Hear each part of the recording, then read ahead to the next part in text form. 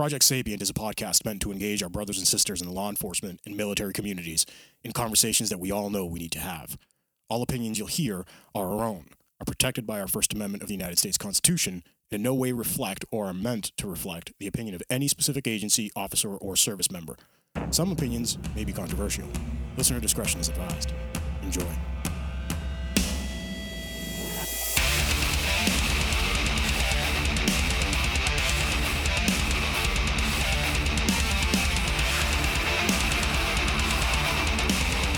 Hi, Iman. Hello, Pete. What's up, buddy?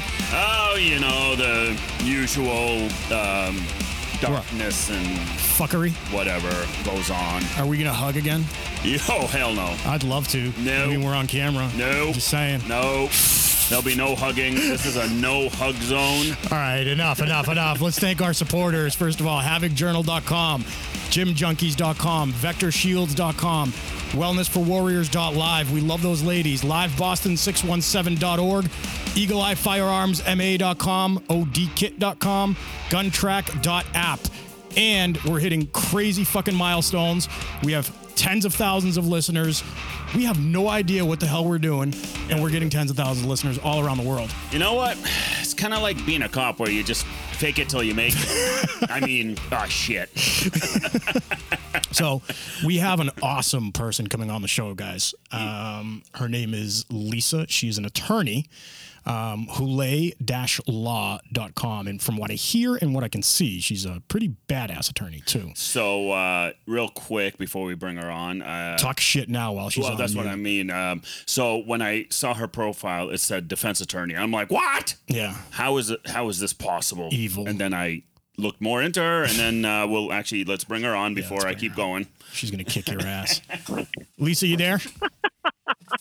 Oh, my God. You guys are cracking me up. Yes, I am here. Hello. Hi. Thank you so much for coming on. Of course. So, I'm happy to come on. So you want to tell us before we get into anything with you, do you want to give us a little bit of a background for our listeners? Now, remember, we have police officers as listeners and we have civilians as listeners too. So. Okay. All right. So my name is Lisa Houle. I am a former LA County prosecutor. I worked in the LA County DA's office for 15 years, prosecuting some pretty bad dudes. Yes. And the reason I say dudes is because most of the defendants that I prosecuted were for very serious sex crimes and domestic homicides and domestic violence. And, you know, men generally tend to be defendants in those types of cases. So after 15 years as a prosecutor, I transitioned over to the dark side, as you cops like to call it. Ew. You cops. Damn cops. But seriously, I know, seriously. But it hasn't been as dark as you think. It's actually been very rewarding. We will talk much more about that. But it's been an awesome 6 years since I've left the DA's office. So all is well. All is well. So let me ask you this. So as a prosecutor, 15 years. I mean, that's quite the stretch. Going after prosecuting really bad individuals or dudes, as you put it, because which it's true. Majority of the time, the defendants are male in these types of cases. Right. Your work with police officers during these cases, whether it's detectives, investigators, how was the relationship in terms, because we always talk about sometimes the disconnect between the detective or the cop on the ground and the attorneys who are in courts, and there's this gap that, you know, we almost speak the same language, but not really, because we all work in that legal realm where we, you know, us as cops apply the law, and then the attorneys prosecute. So my curiosity is how was your relationship with the majority of the cops that you've worked with? Most, if not all, of the cops that I worked with were excellent, and we had amazing professional relationships. And I say that with a smile on my face. And I really, really had a good run for 15 years with the cases that I worked and with the quality of work that was brought to me. I'm in Southern California. I'm in the Los Angeles area. As you gentlemen know, when you work with calling us gentlemen, okay? as you dudes know. Yes. All right, good. Setting the tone here. Come on. Go on. I cut you off. I apologize. When you work with big agencies, you do tend to get better training, you get better quality training, and you therefore get better police officers and better detectives. Yep. So, working with like LA County Sheriffs and LAPD and some of the bigger local agencies, I really have to again say that the quality of the work was generally exceptional. Also because of the seriousness of the crimes that I was prosecuting. Detectives don't get to the level where they are in a sex crimes unit or working robbery homicide unless they know what they're doing and have been trained and have been doing this for a while, obviously. So I found that, I honestly can't think of maybe 2 or 3 cases where I said to myself, like, what the fuck was this detective thinking? Like, did he totally like miss the ball on this case? I mean, that rarely happened. Rarely. People say that to Iman all the time. No. I was just gonna say, you're hearing all this talk about detectives, and right, Pete? I know, and you're looking at me. I'm like, hey, keep talking good about detectives. That way, Pete. Notice I only picked on the negative part of it. Excuse me, detective. Guys, oh my God. So I do think I think when you get to a certain level, you do have a very symbiotic relationship with the people that you work with, right? And so when you're talking about prosecutors and detectives, and sometimes these are like, multiple agency cases where you might have like 5 detectives on one case. I think when you get to that level where you're really, the prosecutors are very high level and then the cops are working very high level, you get great relationships. You get great cases and you get excellent results. And, most of the time I can say that that's exactly what happened. Yeah. I can't speak about sort of the lower level crimes, partially because, what's crazy? I can't say that I worked a whole bunch of like dope cases or like stolen car cases.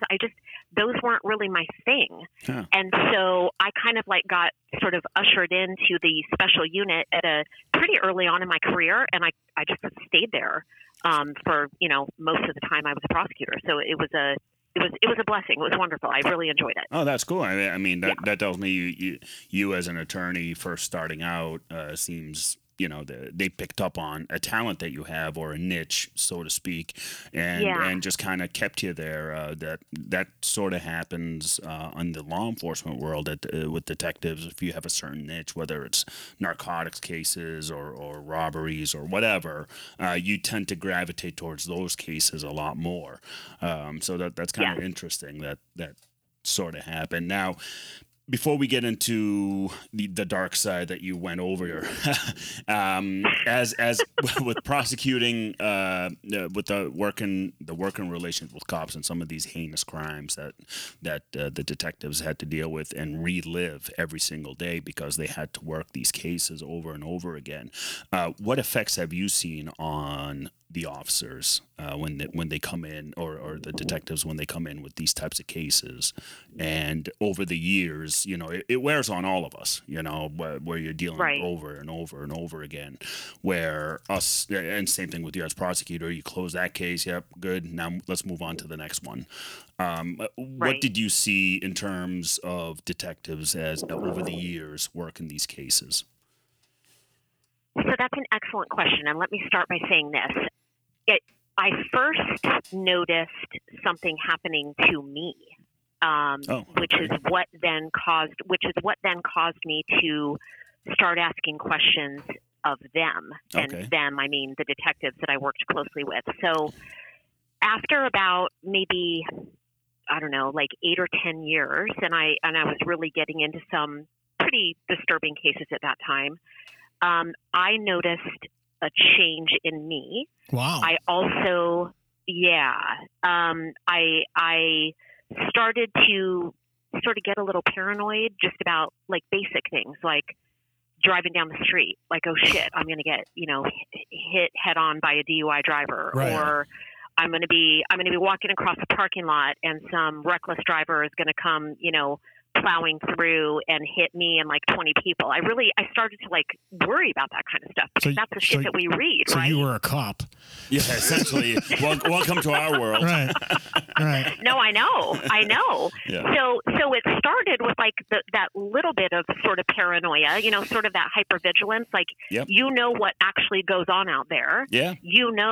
The bad things that people do, and the tragedies and the traumas and all that. And of course, you cannot completely compartmentalize it, although we all try to do that. But Yeah. P.S., that just doesn't work. No. I'm sure you all know that. Yeah. And it started to affect me. And then I remember I had gone, I think it might have been my second son that I had gone out on maternity leave, and I was due to come back, and I was supposed to go back to my special unit, Yep. prosecuting, the domestic homicides and all that. And for about 3 months, I couldn't get back in the unit because there had been a rotation and my spot was temporarily gone. And I was like freaking out. And I remember coming home to my then husband, and I was like, fuck, like, what am I going to do? These are the only cases I care about. Like, Yeah. I have to get back there. Right. And he looked at me and he was like, honey, maybe this is a good thing. Maybe it's okay if you took a break. Yeah. And I remember like getting kind of mad, like, why are you saying that? What, do you think something's wrong with me? And he was like, well, I just kind of think that maybe you could use a break. And it was at that moment that it sort of like registered, like, oh shit, like this stuff This is affecting is my life. affecting me. Yeah. Yeah. Yeah. And we had two very young children at the time. And I think also when you have children, then all of that terrible stuff starts to affect you more, because then you think, oh my God, someone's going to run my kid off the road, or someone's going to grab my kid and drag them into a bathroom and do Right. horrible things to them, Right. or, a teacher, or whatever it is, all the horrible stuff that crosses our minds. So I had a little, time off from the special unit. When I got back into the unit, it was like right back into the awful, awful cases. And I was starting to like lose sleep at night, and I was starting to, sort of obsess about these things. And I thought, well, if this is happening to me, it must be happening to other people. Yeah. So I did start to ask. I started to ask some of the detectives that I was closest to. Yeah. And, it would just be like a real, just kind of innocent, sort of curious question. Like, does this stuff start to kind of mess with you? And the ones who were being, really honest, like brutally honest, said, oh, heck yes. Yeah. And I was like, oh, thank God. Like, I'm not the only one. So it's Thank God. interesting, like, and this isn't anything towards you, but like I'm talking to Ayman when I say this, it's interesting to hear somebody that's not a cop Yeah. talking exactly Like a cop. like a cop. Yeah. So it's affecting Well, the Yeah. civilian world. Yeah. I've never Yep. realized that Yep. in all my years. Yeah. No, well, here's the yeah. thing. I mean, that's the secondary trauma, right? Yeah. I mean, I guess, or maybe it's the whatever the word is for the third level of trauma, because I think the victim is the first level of trauma. Yeah. Then you guys get there, and that's the secondary trauma. But then it still extends to us too, Yeah. Well, because we have to read it. in We a have to- sense, Go ahead. we all go through that trauma, right? But in a sense, I kind of feel like you guys are digging deeper into it because you have more time with it. Well, that's you know what I mean? exactly. I mean, the one case that Yeah. comes to mind that I always tell you about is that 6-year-old sexual assault Yeah. case I had and Yeah. all that, and that one sticks out because that was like my very first big case, working that, Yeah. and I have the drawing that the 6-year-old made me after the case was all Right. done, and you're talking this is 2.5 years worth of work on this case, and 2.5 yeah. years of reading these reports and doing these interviews. You're saturating your brain. Exactly, and you're getting mentally exhausted because you see this little girl and this innocent little girl who just got violated by this disgusting pig, and Right. I have this picture up on my at my desk. She drew me a little rose and she signed it and everything, and I use that as my reminder of why I do what I do. Right. Yeah, That's kind of like Oh my God, I love that. that's kind of like amazing. that's kind of like my moment of clarity, or Clear, yeah. when if admin is fucking around way too much and I'm getting yelled at by the chief and whoever else and whatever, I just turn around, look at the picture and be like, you know what, it's all worth it because of that 6-year-old. Yeah. So so that's the thing. Like we, you know, again, two years of just dealing with it, and then within that 2 years, where some of the unfortunate events that would have occurred on the DA side, where I get frustrated because I know they fucked up on something, and I'm just like, what? Like, dude, this is a very important case. Why are you guys doing this? So then that you have to roll it back and then work on it again. So it was like a constant over and over again for me, you know, for me personally as a detective work in this case. And I think, you know, like you said, you know, you asking the one of your close detectives you work with, he's like, oh, hell yeah, that affects him, which makes perfect sense because even to this day, it still affects me because I was one of my first ones. Right. Yeah. And that picture, I'm sure, takes you right back to all of those emotions, right? You know, you look up the little drawing and not only does it remind you of the case, but it pulls you right back to the emotional part of it. The like, I have to do exceptional work on this case to protect this child who's been, you know, just totally traumatized. You're taking it personally. Then, oh, yeah. Yeah. Oh, absolutely. And then I completely understand your frustration with the prosecutor because you're thinking like, dude, I have put my, you know, blood, sweat, and tears into getting this bad guy off the street. And now I need you to put your blood, sweat, and tears into making sure that he stays off the street. And then they make a major mistake and you're like, holy shit, you know, now what are we going to do? Yeah, so exactly. It's very, very stressful because, you know, the stakes are high. I mean, they're very, very high in these cases. Like I said, I mean, it's not like it's a dope case or a stolen car. Like, you know, we'll get over it if we fuck that up. But if you fuck up a child molest, you know, you're letting that kid down, that family down. You're letting potentially other victims down. Well, that's future victims. Well, that's what I also thought about because this guy had a very, very very particular MO, and this MO told me how much of a predator he was. Really? With the grooming, and it takes him about a year or so in grooming. Yeah. Like he was a pure predator, and me studying him for that whole time investigating because he's been charged before. And it's like, and it's the same thing, the MO, like you keep seeing. So to me, you know, like you said, you know, you're walking down the street, you don't know if you're going to get run over and or your kids get molested by a teacher. To us, I call it the burden of knowledge. We have that burden of knowledge because we know what's out there. Yeah. We know what's out there at night. We know what's out there. Predators like this fucking guy. I shouldn't even call him a human, but this pig. It's an insult to pigs. I know. The predator that he is, it's pure predator instinct. Yeah. And that's something that reminds me that, again, I have that picture up. Yeah, it brings back some emotion and some thoughts. But the positive side is it reminds me of why I do what I do. Yep. And that is so, so important. And, you know, again, we can talk about this more later in the conversation, but now with my work representing, you know, first responders who get into, you know, trouble, usually off duty, you know, I learn I learn basically everything about their life because of sort of what I'm doing in to defend them. And, you know, some of these stories now that I can share from the defense side, that's exactly why I do what I do. Yeah. So let's get. I'll let you. No. I was just going to say. Let you guys ask the question. Yeah. No. Let's. I mean, there's a perfect segue, like, you know, to get into now the defense side where you protect these cops who, whether they get an OUI off duty or you know they had a. Yeah, exactly. Your chair is messing with me, dude. You're gonna fall on your ass. I know. Did he just fall out of his chair? Almost. No, this bar stool chair that we use. You don't like my chairs, asshole? No, it keeps fucking buy your own. It keeps. It just did this drop where you know you get that drop feeling. Keeping you on your toes. Yeah, that's Pete's fault. And you know what? I have something to say. You didn't mention my shirt today. Oh shit, that's right.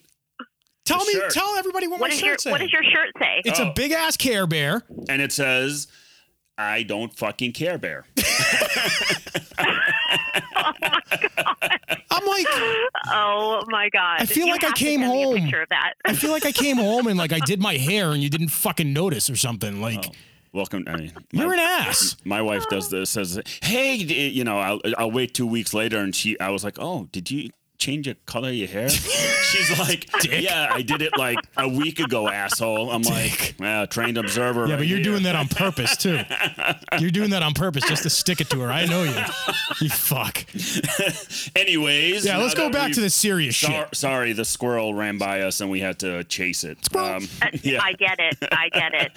So now you see that side of policing where they're off duty. They had this crazy freaking incident that occurred, whether it's an officer involved shooting or they saw a horrible crime scene or you name it, and they Right. never got checked. You know, whether Yep. they may have gone to the hospital. Bingo. Yeah, exactly. They never got properly checked. Yeah, they did the check the box training check or whatever Right. you want to Yeah. call it, where they say, okay, are you good? Yeah, you're fine. Okay, cool. All right, go on to the next call. And then that stuff starts compounding over and over, and it gets worse and it gets worse. And then they get hit with that OUI because one night it was too much and they drank too much. And they All got it in takes is trouble. that one extra shot. Exactly. And let's go into how your experience as a prosecutor and in dealing with these horrible crimes and now becoming a defense attorney to protect the cops who deal with these things. Yeah. So if you could just go into how that change kind of started and why you decided to move into that arena. Okay, so when I left the DA's office and I set out to open my practice, you know, I sort of had this thought in the back of my mind that I wanted to defend cops. I wasn't exactly sure like what I was going to do. Was I going to get involved in like admin defense or, you know, doing like IA stuff, or was I just going to go full, you know, criminal defense of police officers? And actually, my first responder client was not a cop. He was a New York City firefighter who had responded to 9/11. Okay. And, you know, of course, that brings back a whole bunch of emotion for most people and anybody who was alive and, you know, over the age of, I don't know, you know, 10 remembers that vividly. Oh, yeah. I know I do. And so this wonderful, wonderful human comes into my office and says, I got a DUI. I'm a retired New York City firefighter. I responded to 9/11. I'm totally fucked up. I've got all sorts of, you know, medical retirement, blah, blah, blah. And he says, I was out at a restaurant and I had 2 glasses of wine. And then I realized I was starting to have a panic attack. And I'm listening to this story and I'm like, oh shit. And he says, and I had my therapy dog with me and all I could think was, I got to get out of this restaurant and I got to get home. Yeah. So he literally drives like 3/4 of a mile from the restaurant back home. And he couldn't find a spot on his side of the street. So he had to like, you know, make a U-turn in the middle of the street. And he gets, of course, pulled over for an illegal U-turn. Yep. And, you know, it goes downhill from there because then they're like, have you been drinking? Yes. And he ends up getting arrested. Yeah. So the more I started talking to him, I just remember like, I know, you know, we're not supposed to get emotional, right, as cops and lawyers and whatever, but I remember thinking like, holy shit, this poor man is so messed up. Yeah. And he is literally still breaking. I mean, he broke, you know, probably during and after 9/11, and now he's out here trying to have a peaceful life, you know, living at the beach, and he's got his dog, and he's, you know, sunny Southern California, but yet he's still suffering.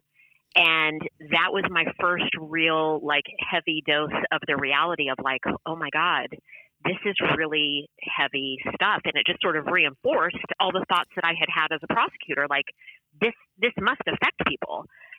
Obviously 9/11 is an extreme example, but that was my first time where I realized there's something much greater out there that I want to be involved in and that I want to stand for and that I want to protect these people because this is not completely their fault. And that was the very first case. That's kind of what, kind of put the bug in me. Your first case is like, it's a monster, right? Dealing with the 9/11 type of things. And now this poor guy is getting kicked when he's down. Yeah. Like the ultimate getting kicked when you're down. Yeah. Well, that's the thing. Because remember, the 9/11, it's not just that day. I mean, they were responding. They were responding for months to look for bodies and to recover bodies and to that it never stopped. I mean, it was constant for So he was majorly physically messed up. Goodness knows he was mentally messed up, and he still has nightmares. And this is like a beautiful, strong, wonderful, just the kindest man. And he'll just never be the same, ever. He will never be the same. Now, let me ask you. I don't know if you can tell us any kind of resolution, but after the resolution, how good did it feel helping this guy out? Absolutely amazing. Absolutely amazing. I mean, he knows this, and I have said this before when I have been interviewed. I think about him every day. Yeah. Literally every day. He was the reason that I do this. Would you say it became your why? Oh, for sure. Oh, absolutely. But I now have added a whole bunch of other whys, which of course we can talk about because there have been some other real critical cases that have really sort of contributed to me sticking to this as my niche, because you can, I think, get a little jaded, you get a little over it, like the novelty wears off. Yeah. And then you get another important case and another important client who bears their soul. And then you're like, oh my God, yes, this is still what I should be doing. This is my thing. I'm gifted. I have a talent and I get it.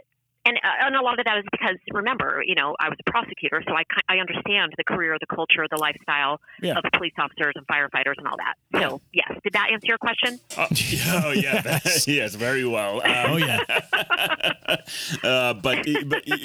So you mentioned about other cases that you've had, and you could talk about them a little more. What I wanted to also highlight in what you do is, very different because it's like now first responders have someone to lean on, someone that they can trust to do the right thing for them because they understand where they were, because it's that relationship that you had for 15 years working major crimes and knowing what goes on and basically as prosecutor and detectives, we get into each other's minds, right? Just because, we work that much together in these cases, especially these high profile major cases, where we constantly talk back and forth, where I remember on my phone late at night, I'd go, texting back and forth with prosecutors over cases because we're still technically working them. We never stop really working them. Just because we put the handcuffs on, it doesn't mean it's over. For us, we're continuing to work it. But what I wanted to ask is what other type of cases have you had where people came, first responders came to your door for help? Oh gosh. So I can think of like 3 more that are very significant, and I will try to give you a Reader's Digest version of what those cases Cliff involved. Notes.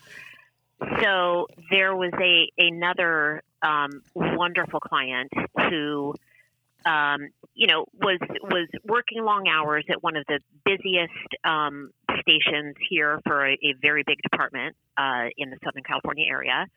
So needless to say, he was seeing a lot of bad shit on every single shift. Yeah. He also was involved in a DUI accident where he and his partner were hit head on by a DUI driver. He was seriously injured. He had some, personal family stress going on. I mean, anybody who's married and has 2 young kids under the age of 3 at home can identify with that. That's stressful, right? Fuck yeah. So, and there was some other stuff going on in his life. So, to make a long story short, he was out drinking with a buddy from another department one night, and they just ended up getting into it, and they ended up getting into a pretty serious argument. And at some point, my client who had a gun on him at the time, because goodness knows cops can't leave the house without a gun, right? Sure. So he had a gun on him, and as they left the bar and got back to his buddy's car, my client discharged one round, and the buddy, of course, was like, "Get the F out of my car." Pretty reasonable response at that point.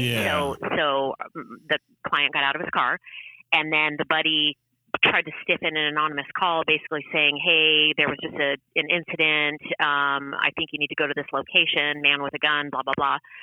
So, my client ends up getting arrested, and this was, for all intents and purposes, a really, really serious case. Oh my God, yeah. He stood to, lose his job. Yeah.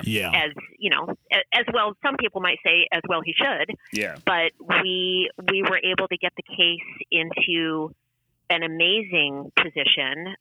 He was suffering greatly from undiagnosed PTSD.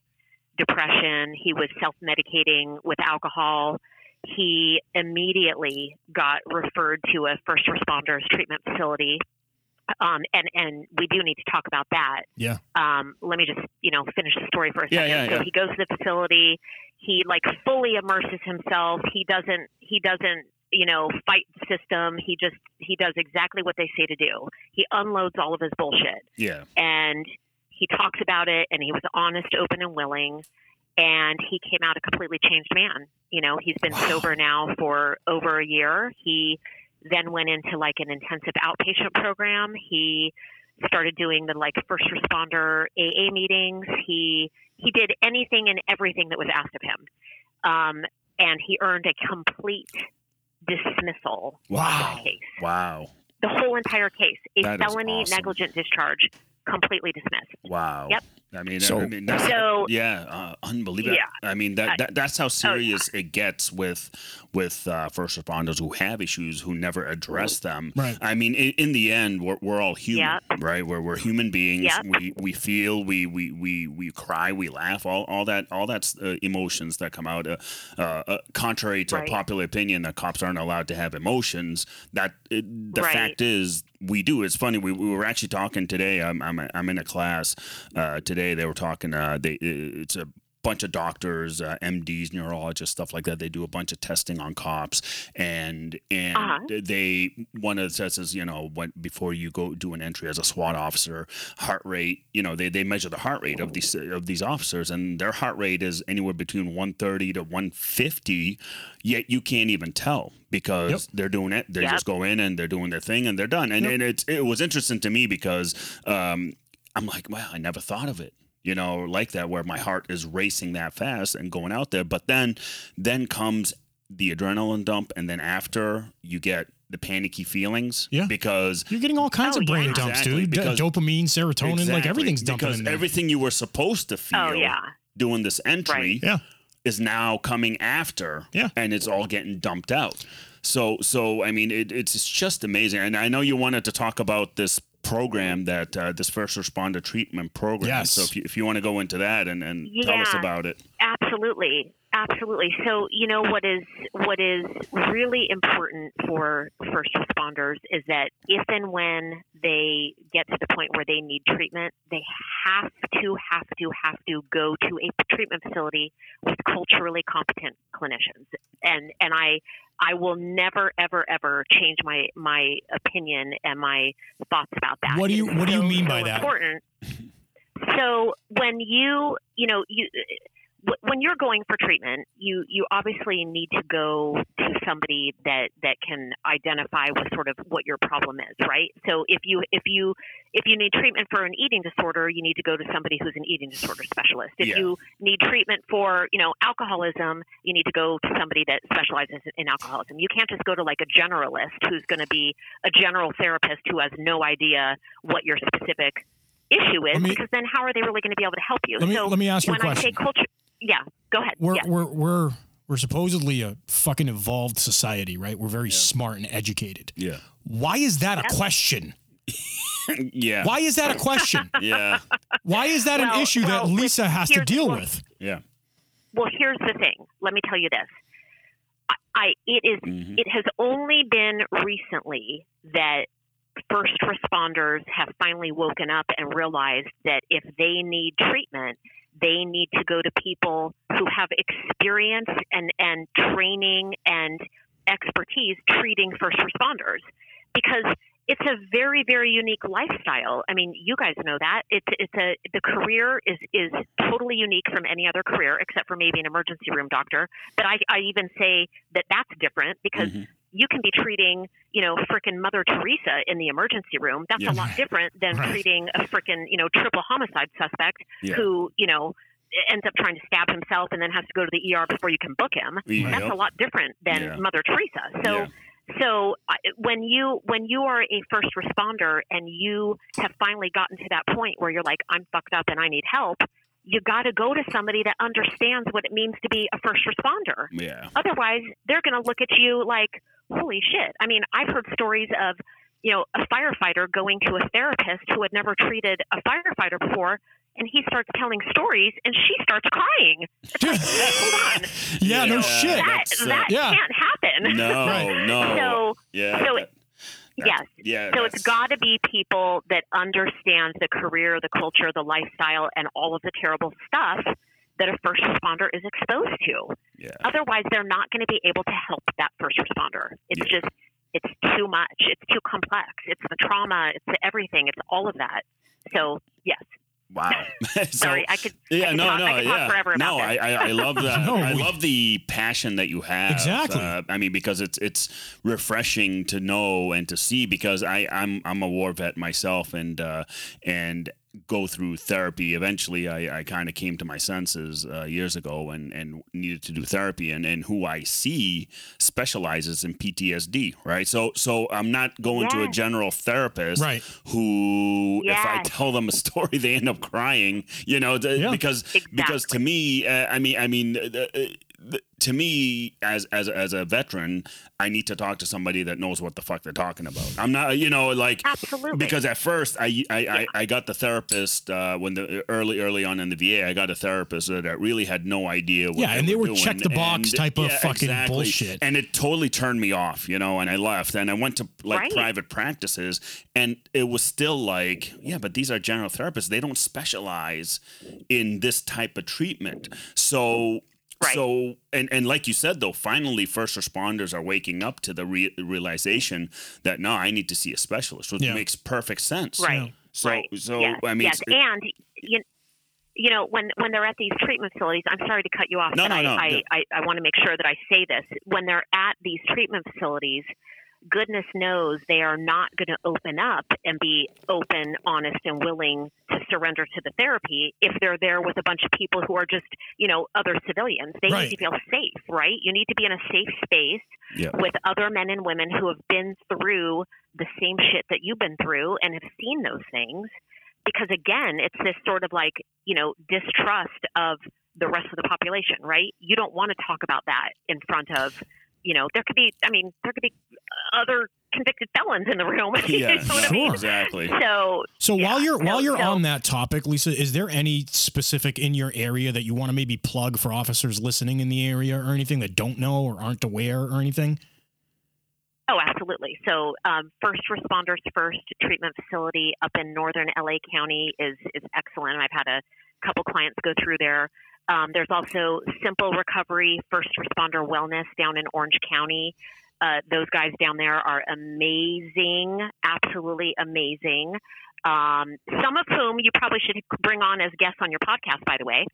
And then there's a bunch of other programs. There's like the West Coast post-trauma retreat that is, one of these like multi-day retreats, and that you call it a retreat, but it's not really a retreat. Really fully immersed in the program.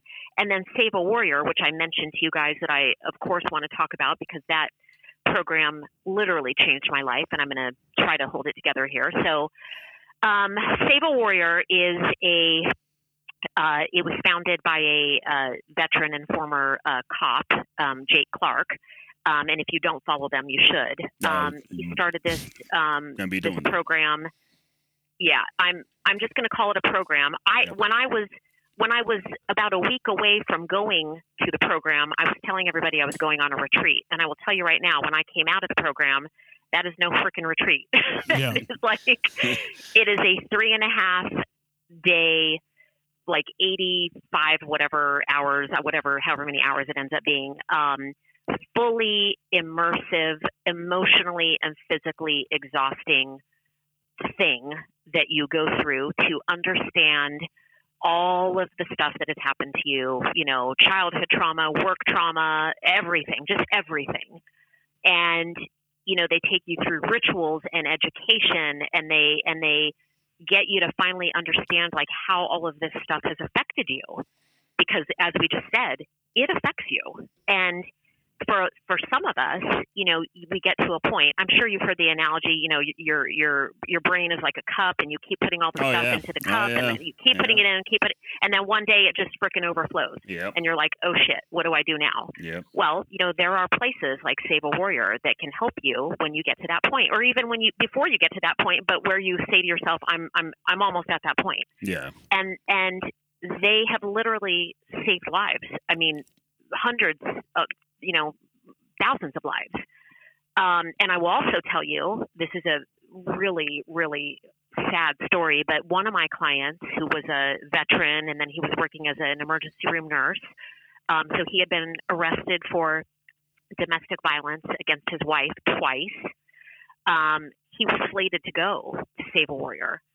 And unfortunately, he didn't make it in time. No. And it's, but stories like that, again, are that's what keeps me going, because I'm like, we got to fight harder. We got to work harder. We've got to, contribute to these organizations. I try to make contributions to Save a Warrior when I can. Sure. Because I know that every dollar that goes to their program is going to help another person, find their way out of the darkness. Well, make sure when we get off the line, make sure you send me the links to all these places, especially like the Save the Warrior, and we'll plug the hell out of it too. Yes. You know what I mean?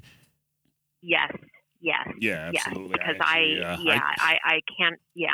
Yeah, no, that's amazing work that's going on out there, especially in the West Coast with first responders and how they're able to trust certain things, because again, internally we can never go to our admin or our command staff and be like, oh yeah, I have an issue. I mean, they put you on the rubber gun squad, and then I gotta give it to my department. I gotta give it to my department. It's if I went to somebody we have a stress unit. Yeah. We have a peer support unit and a stress unit. And if I went there and I said, I have an issue, by the time I stopped talking, I'd be on an order, reassigned to the stress unit. Yeah. And I don't know what they do after that. Yeah. Well, here's the thing that I'm not just saying like particular departments, but we'll say, I mean, NYPD actually, they're having a major issue with their department. Yeah, they are. Suicides are skyrocketing over there. Yep. But their people are told, if you say something, you're going to get basically placed on admin. It's like the unwritten rule, basically. Exactly. Like the unwritten rule that if you say something, well, if you throw the flag up, well, then you're going to get treated like a leper. I want to basically come out and tell all these people that look down on anybody that needs help to come fucking find me. Yeah, no, because seriously. They've never done the job. Seriously, come find me and I'll fucking tell you everything that's wrong with you, asshole. Yeah. You know what I mean? Well, and I do think it's easy for, upper level management, like the command staff to make these, blanket decisions like, oh, okay, well, if somebody says that they're, that they've got PTSD and they're suffering from a mental health issue, we got to put them on admin leave. But, those guys that are working in those positions haven't been on the streets for like 20 fucking years. Yeah, exactly. So they're not going to understand this, well, right? And things were a lot different 20 years ago. Or they haven't actually done the job. All they did was take the tests and get promoted. And they've never really done the job. Their stress was they microwaved their fucking lunch for 10 more seconds by accident and burn their pretty lips. Yeah. Shut exactly. up. Exactly. Yeah, but that definitely has got to change. And I have said that. I said that recently to a local police captain. I was like, look, you guys need to start being proactive instead of reactive. You need to start providing these mental health services and tell these men and women, you are going to see some awful stuff that is going to mess you up. And if you aren't aware of that and don't start taking care of yourself before you see it, you will never be the same. What do we Much always different than waiting till. Yeah, that's one thing we always say at Project Sapient, and it, the training that we're trying to roll out and everything that we're working on rolling out eventually is addressing that specific issue of realizing that you're taking on a career. A trade craft, essentially, that you need to continuously work on yourself. Yep. To foundationally, holistically, foundationally, to be great at your job, to be the best at your job, and at the same time already have the coping mechanisms you need, so if an issue is arising and you can tell it's coming. Look, a lot of these things are a lot of these things that we have to deal with internally. They're perishable skills. It's just like anything else. Yeah. Like if you stop taking care of your body physically, you're going to get fat. Yeah. If you stop taking yourself psychologically, you're going to get fucked up. Yeah. And it's going to be easy to go down the rabbit hole. And what's the first thing we do when we feel fucked up mentally? We drink. Right. We make poor decisions, in our marriages. We, start to lie and skip out on work. Whatever it is that we do, those coping mechanisms then are, of course, going to backfire because every single one of those always does. Yeah. So, yes, if we could address this from the start, I think everything in the world would be different if we addressed things at the start. But we're talking about police officers. Yeah. Right. Well, that's the thing. I mean, you're 100% right telling the captain that instead of being reactive, be proactive. That's the way it needs to be done from the academy level. As soon as the recruit walks into that academy, they need a sit-down talk and be like, hey, listen, after you're done doing 12 miles and 400 push-ups, we're going to have a little conversation about what this job really is and what you need to do to take care of yourself. They also need to be exposed to it in a controlled environment. Oh, yeah. Which is what Sapient is going to do. Exactly. Like expose these kids. I think that's an excellent idea. Yes. In a controlled environment, as realistic as possible, because we've all been through every single fucking trauma. Yeah. So, and the people that we have that are coming on as trainers, they've been through the shit too. Yeah. And they're legitimate. Yeah. So my thing has always been, there's a dismissive attitude with a lot of these things. Like a lot of the admin, they're 9-to-5ers. They're looking to go home. They don't care about anything else. That was a dig to Iman. Shift, all right. That was a complete dig to Iman, and he caught it, the fucker. But my thing has always been, like, even on the team, right? We there's a lot, not all of us, but there's a lot of us that followed the 7P rule. You know the 7P rule? No, go ahead. Proper prior planning prevents painfully poor performance. Oh, wow. Okay. I like that. Seven cool. P's. Yeah. Right? And if you really break down everything in your life, whether it's business or policing or dealing with trauma, proper prior planning will prevent painfully poor performance. Yeah. Yeah. No, so I think that's spot on. Yep. So I think a lot of these folks like you, Lisa, who are advocates and you're opening your mouths about these things. This is all new to the field. This is all new to the industry per se, and it's sad in a way, but at the same time, it's awesome because it's happening. Well, here's the thing: it's funny that was brought up today during class, and again, these MDs and neurologists and everything, and they talk about human performance and how there's so much research into it and everything, and it seems that first responders are so far behind learning about human performance, where you can go, let's say, the NFL and see their research on agility, mobility, all that stuff for their athletes, or go to this organization that Force Science Institute, they went to NASA to look at their theories on human performance and apply it to first responders.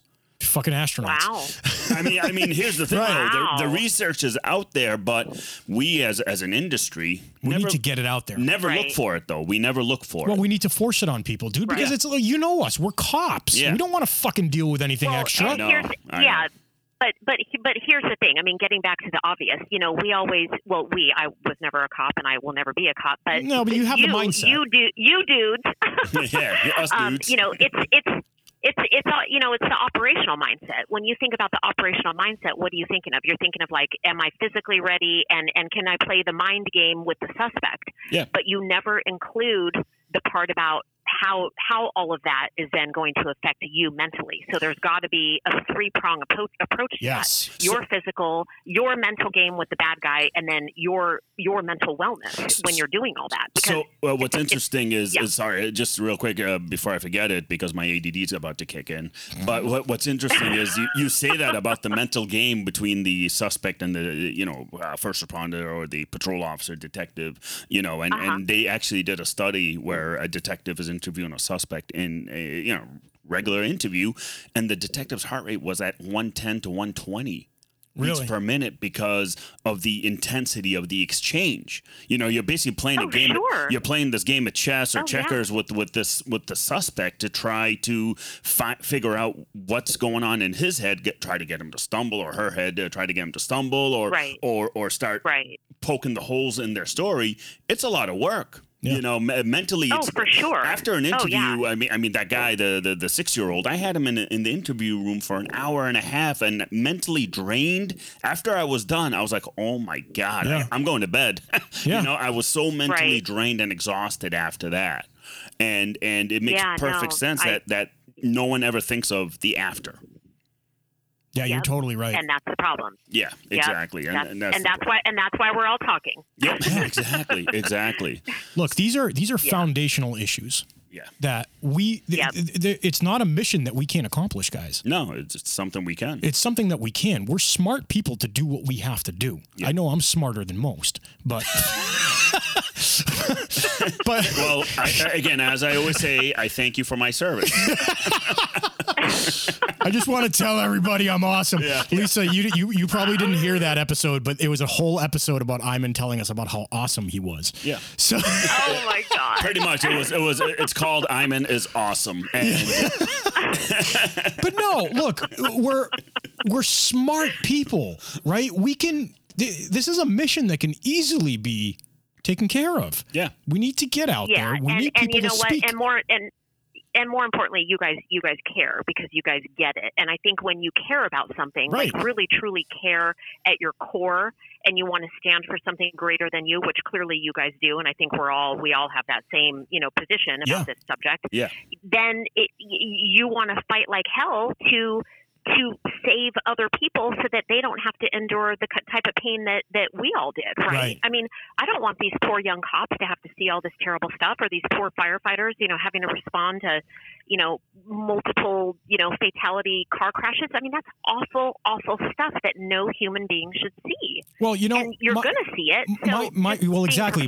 My reasoning on that is you're going to see it, right? And I actually it's not that I hate it, but I disagree. I disagree with people when they say we see things that we're not supposed to see.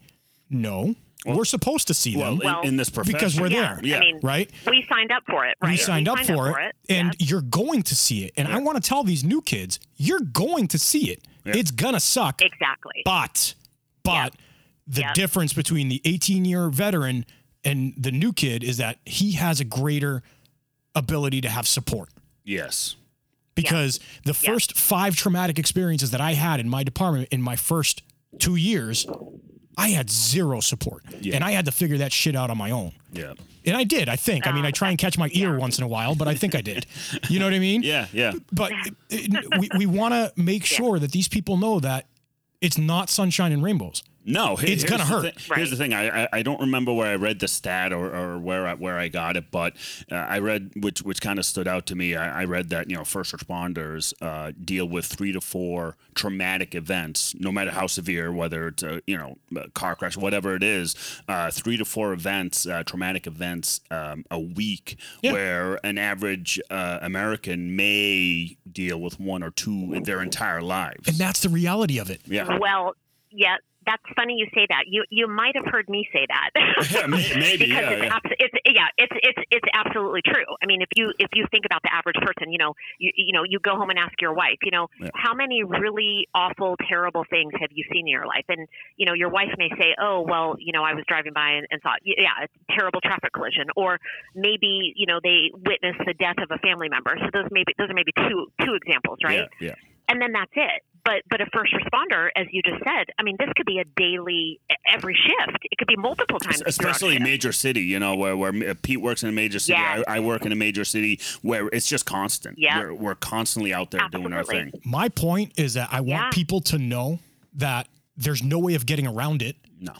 It's okay to feel the bad things. Right. And it's okay to reach out for any kind of feelings you may have. We tell people all the time. And how many times have you gotten a text message from somebody or a phone call where the dude's like, "Hey, you want to go out for a beer?" And they know I don't drink. Yeah. And I'm like, "Ooh, something's going on." Yeah. And that's that person reaching out. Yeah. And the first thing I do when I get in the car is, "Hey, I'm telling you right now, what you're doing is okay. Let's talk." Yeah. Yeah. And you feel the shoulders fucking drop. You feel everything. You know what I mean? Well, I'm you know, so Exactly. you know, I want to give a plug to the ladies that we work with over at Wellness for Warriors. 100%. They're great. Maybe actually we should get Lisa. We should connect her. Yeah, we should connect you both because you guys would Absolutely. do awesome I would stuff love it. because they're nationwide. They have representatives all over the country, and you know they've sent a couple first responders to me who are also military veterans, and they're struggling with issues, and I've been coaching them and talking to them, and you could tell right away. They're like, you know what? I thought I was the only one who felt this way. Yeah, I thought I was. You know, it's one of those things where you know you these guys again. They took the first major step of reaching out. I'm a complete stranger to them. You know, and they reached out and told you everything. But we have this tight brotherhood or sisterhood as cops, veterans, whatever, where we know. Again, we got each other six. That's something we always say. I got you six, dude. It doesn't matter what it is. We got it. Exactly. It doesn't matter what it is. We will, you know, I will do everything I can to help these guys. And I am, which we're talking every single day where we're texting back and forth, talking back and forth. And it's that's amazing. And that's so great. And it's refreshing to know that, again, these guys actually took that step, and it's a scary step, and because when I took it, it was it was different. Scary. You know, I was like, it was very difficult because one, we're very proud. You know, we're proud individuals, and good luck trying to get any cop or veteran to say anything. You know, it takes a lot to get to us. You know, to get into that circle because, and once you get in that circle, then you'll learn things that you never thought you'd know. Right. You know, or you know, so I mean, it's such amazing stuff that you guys are doing. Wellness for Warriors are doing. Save a Warrior, and you know, Save a Warrior. Actually, I just found them on Instagram, so I gave them a follow. So I'll reach out to them. What we need to do, Iman, is we need to just exactly what we've been doing the last few months. We're connecting all these people together. Yeah, we're helping expand the network. Yeah.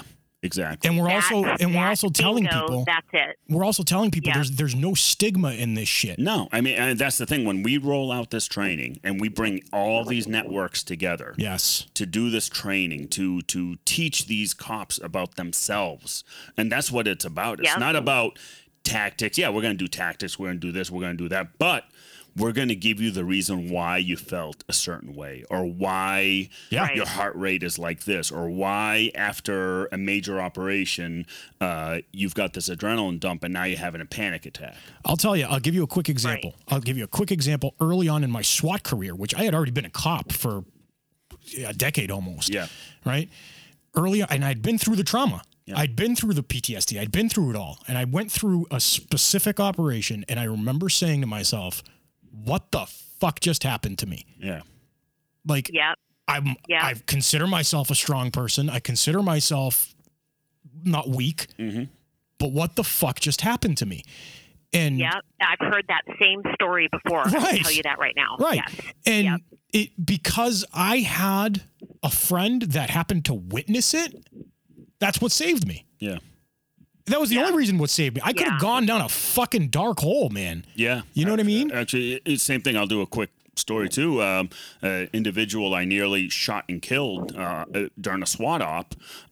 2 days later, on the way to the range, all of a sudden, I started getting panicky. Yeah. And then, you know, I realized, I'm like, you know what? This is now the emotions. It's catching up from the incident 2 days ago. Yeah. You know, but I had the wherewithal to realize it, where a young rookie cop, 5 years, 6 years on the job that doesn't know any better, they're not going to know what the hell just is going on with them. No, they're feeling panicky. They might run off the road. Hits. God only knows what would happen with panic attacks. We've seen them all over the place. Yeah. But these things are very important to talk about, and really important for all our listeners to reach out to people like Lisa, to people like Wellness for Warriors, to all kinds of people. Yeah. Because they're out there. They're 100% out there, and we're always going to be out there for you. So, listen, Lisa, it's been awesome having you on the show. Thank you so much. Stick around for a minute after we do this, and then we'll talk offline for a couple minutes. But guys, we want to thank everybody. HavocJournal.com, GymJunkies.com, VectorShields.com, WellnessForWarriors.live, LiveBoston617.org, EagleEyeFirearmsMA.com, ODKit.com, Guntrack.app. We love everybody. Thank you for being listeners. Stay safe. Stay safe, Ian.